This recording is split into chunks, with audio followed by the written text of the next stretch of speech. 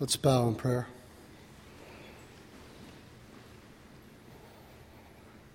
Oh, Heavenly Father, the last verse that we have read warns us that you would smite the earth with a curse. Father, impress upon our hearts deeply the fact that you are a consuming fire. O Lord, please remind us that we deal with an almighty God, that there is no time for games or playing around, but the time to recognize your Son as our Savior is now.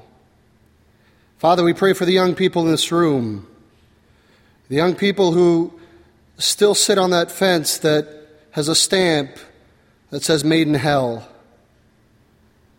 that still have not decided to follow Jesus. But Father, we are reminded that they can't follow Jesus unless they're called.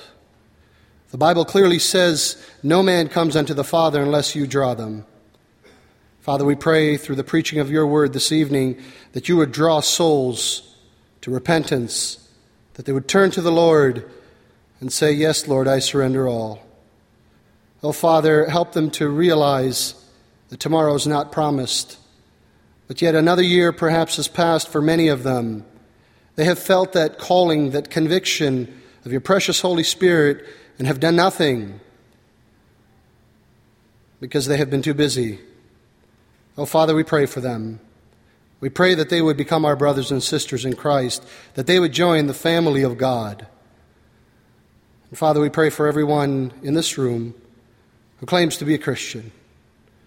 Every one of us who claim that you are our Father, that we would do what the Apostle Paul encouraged the Corinthian church to examine ourselves whether we be in the faith. Father, we may not have signed a card, we may not have lifted our hand, we may have just joined a membership, but we still live our lives the way we used to. Help us to remember the love that has been shared and shown to us through the death of your Son, Jesus, and help us to go and share that with the world. This world that so desperately needs the message of Jesus Christ. Father, we are your body, and help us to share that. Help us to arise, and realize that this world around us, that the world is much more than the things that surround us.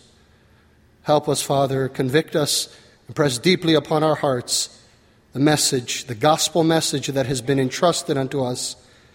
And we pray and thank you for it has endured the test of time. And Father, we would be careful to praise you and thank you, most precious Jesus, for washing our sins away by your precious blood. Amen.